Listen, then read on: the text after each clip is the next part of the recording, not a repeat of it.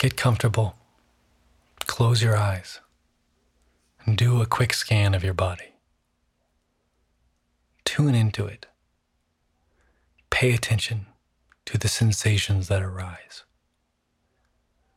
Do you feel any tingling? Do you feel any discomfort? Does something hurt? Or does everything feel pretty good?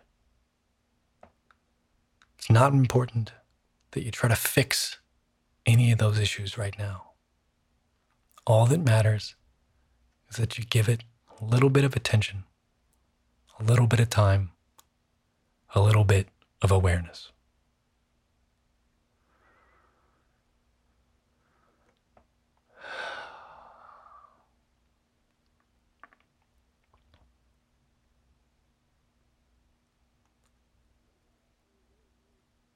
Today's meditation, get it in writing.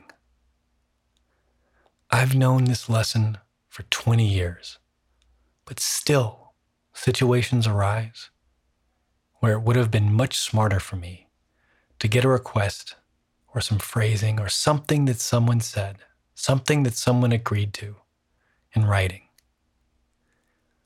Human beings are fallible. Our memories are fallible.